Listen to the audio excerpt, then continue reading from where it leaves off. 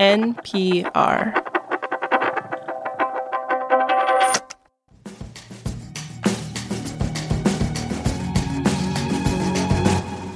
This is The Indicator from Planet Money. I'm Paddy Hirsch. And I'm Wailin Wong. You know, until this week, I thought I mostly understood how credit cards work. I use them all the time. I get my points. I don't carry a balance. So I thought I had it figured out until this big news story about Discover and Capital One came out. Yes, this $35 billion acquisition between the credit card companies Capital One Financial and Discover Financial, which is all about giving Capital One, the card issuer, access to Discover's settlement and processing services. Yeah, and this is where I start to get a little bit lost, right? I understand that there are these names of corporations on my credit card, but it's like, what does the bank do versus a processor versus an issuer? Like, what happens behind the scenes when I swipe? It's a mystery. It's a mystery. But today, I think we're going to solve this mystery, or at least maybe solve some of these questions that you might have about what's in your wallet.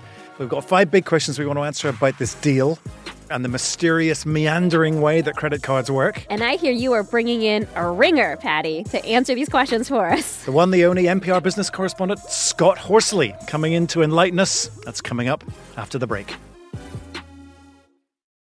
This message comes from NPR sponsor Babson College. Discover Babson College's Master of Science in Management and Entrepreneurial Leadership program, an intensive 9-month journey that equips recent college graduates with practical skills for today's dynamic business landscape. Tackle real-world challenges and emerge with a problem-solving mindset. Whether you choose to start your own business or innovate within a corporation, a master's from Babson will help launch your career forward. Apply today at babson.edu/MSLeader. This message comes from Apple Card. You earn up to 3% daily cash on every purchase. That's 3% on products at Apple, 2% on all other Apple Card with Apple Pay purchases, and 1% on anything you buy with your titanium Apple Card or virtual card number. Visit apple.co/card calculator to see how much you can earn. Apple Card issued by Goldman Sachs Bank USA, Salt Lake City branch. Subject to credit approval. Terms apply. Scott Horsley is the chief economics correspondent at NPR, which means we have to roll out the red carpet and polish up the silver here at Planet Money when he comes to call. Welcome, Scott. That would be a first, I'll have to say. Scott's been tracking this story about Discover and Capital One closely for NPR, and he's joining us today to take us on a journey through the tangled and opaque landscape of the credit card business, and on the way, hopefully answer the 5 big questions that we have about this Discover Capital One deal. So first off, and before we embark, we kind of need to meet our cast of characters. So Discover and Capital One. You know, if you pick up a Capital One credit card, it's a credit card. Pick up a Discover card and it's a Discover card. But these are 2 different types of companies with very different businesses. So what's the distinction? Well, first off, Capital One is a full-service bank. They are one of the country's biggest credit card issuers. And they're known for their catchy What's in Your Wallet commercials, which are inescapable on TV. Vikings and Scotsmen and all the rest of it, yeah. Yeah. Discover is a credit card company that actually grew out of the old Sears business. Initially, a lot of other retailers were actually reluctant to take Discover cards because they thought, why help the competition down the street? But what really makes the Discover business attractive to Capital One, what Capital One is really interested in here, is that it is also its own payment operation. And that's a big part of what Capital One is interested in acquiring. Hold on a second. So you're telling me that Capital One is just an issuer, so it's just a bank. But Discover is both a bank and payment network? Yeah, and maybe it's helpful to step back and just talk through the credit card landscape here a little bit, because this is largely invisible to the average consumer. But let's do that. Your credit card might say Capital One, it might say Chase, it might say whatever, but what you probably think of it is as your Visa card, right, or your MasterCard.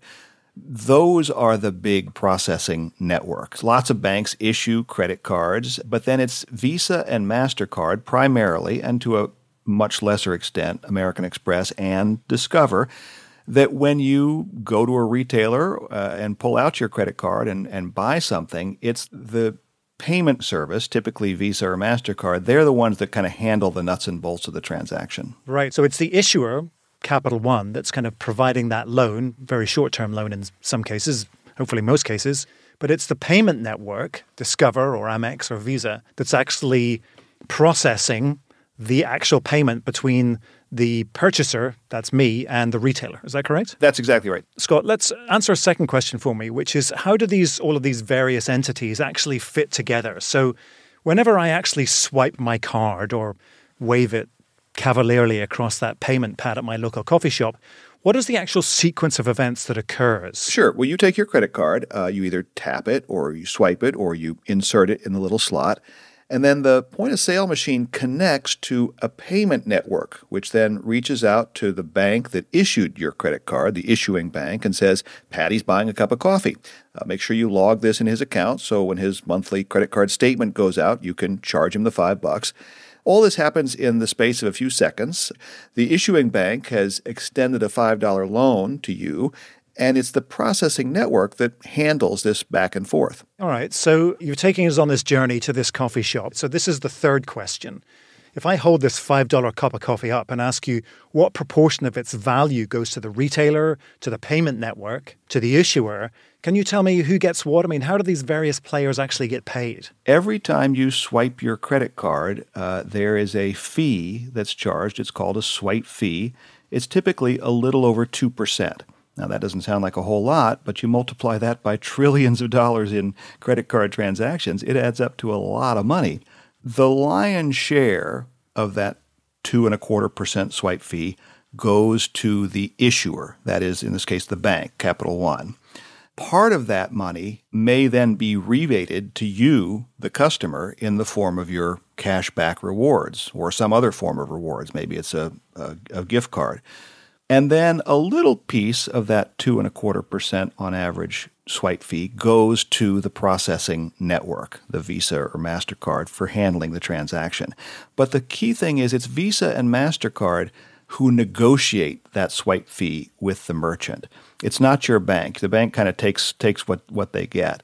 So it's a real volume business for these people. It's because the numbers are actually pretty small. They're small on each individual transaction, but swipe fees ballooned to about $160 billion last year. And for a lot of smaller businesses, it can be a meaningful portion of their expenses. Okay, so on this journey, you've helped me understand this credit card world a little better. And I guess this fourth question is kind of self-evident. I mean, why does Capital One want to buy Discover? I mean, there's obviously a lot of money involved here and they want a slice of this, but it seems that there's a lot of power to be brokered here. Part of what they're interested in is just that pool of Discover card customers. More customers who are swiping more cards, borrowing more money, paying more interest, paying more swipe fees, all of that. But the other thing is because Discover is itself a processing network, this could potentially give Capital One, via Discover, a foot in the door with all those retailers and more leverage in negotiating against Visa and MasterCard. One of the things that we pointed out about Discover, the interesting thing about it is that it is both a bank and a payment network. But with this merger, does that mean that Capital One will then become like Discover is now? Basically, Capital One would just absorb Discover's network. And there's some question about whether they would keep it or spin it off. But certainly in listening to the Capital One CEO talk about this acquisition, it sounds like that processing network is the jewel of Discover that he's most interested in. And what's more, by leveraging the strength of Capital One's own credit card issuing business, it could grow that Discover processing business from the distant fourth place position it's in now to something significantly larger. That's brought us to the end of our credit card journey then. Assuming that this deal does pass antitrust muster and does go through, here's a fifth question for you. How will it change the landscape of the credit card business? I mean, it's creating a huge player to rival the big players, right? Yep.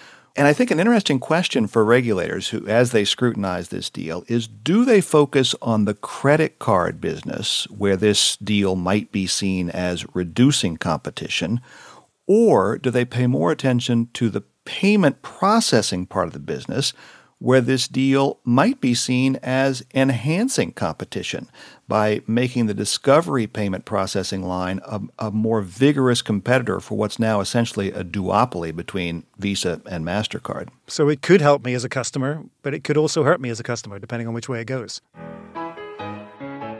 Scott, thank you very much indeed for joining me today. I really appreciate it. It's my pleasure. Oh, I do have one final question for you though, Scott. And for Waylon, of course. Tap swipe, or insert? What is your preference? I'm an inserter. I'm not a tap guy, and I'm not much of a swipe guy. You know, it has never worked ever when I've tried to tap. I'm like, can we fix this, please? Yeah, for sure. This episode of The Indicator was produced by Julia Ritchie with engineering by Sina Lafredo. It was fact-checked by Sierra Juarez. Alex Goldmark edited the show. Kate Kincannon is the show's editor, and The Indicator is a production of NPR.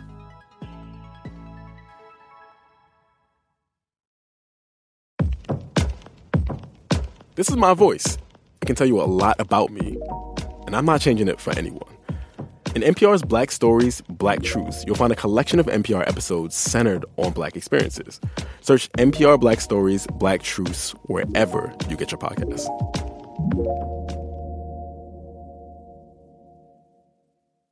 Support for this podcast and the following message come from Humana. Employees are the heartbeat of your business. That's why Humana offers group dental, vision, life, and disability plans designed to protect them. Exceptional service, broad networks, and modern benefits. That's the power of human care.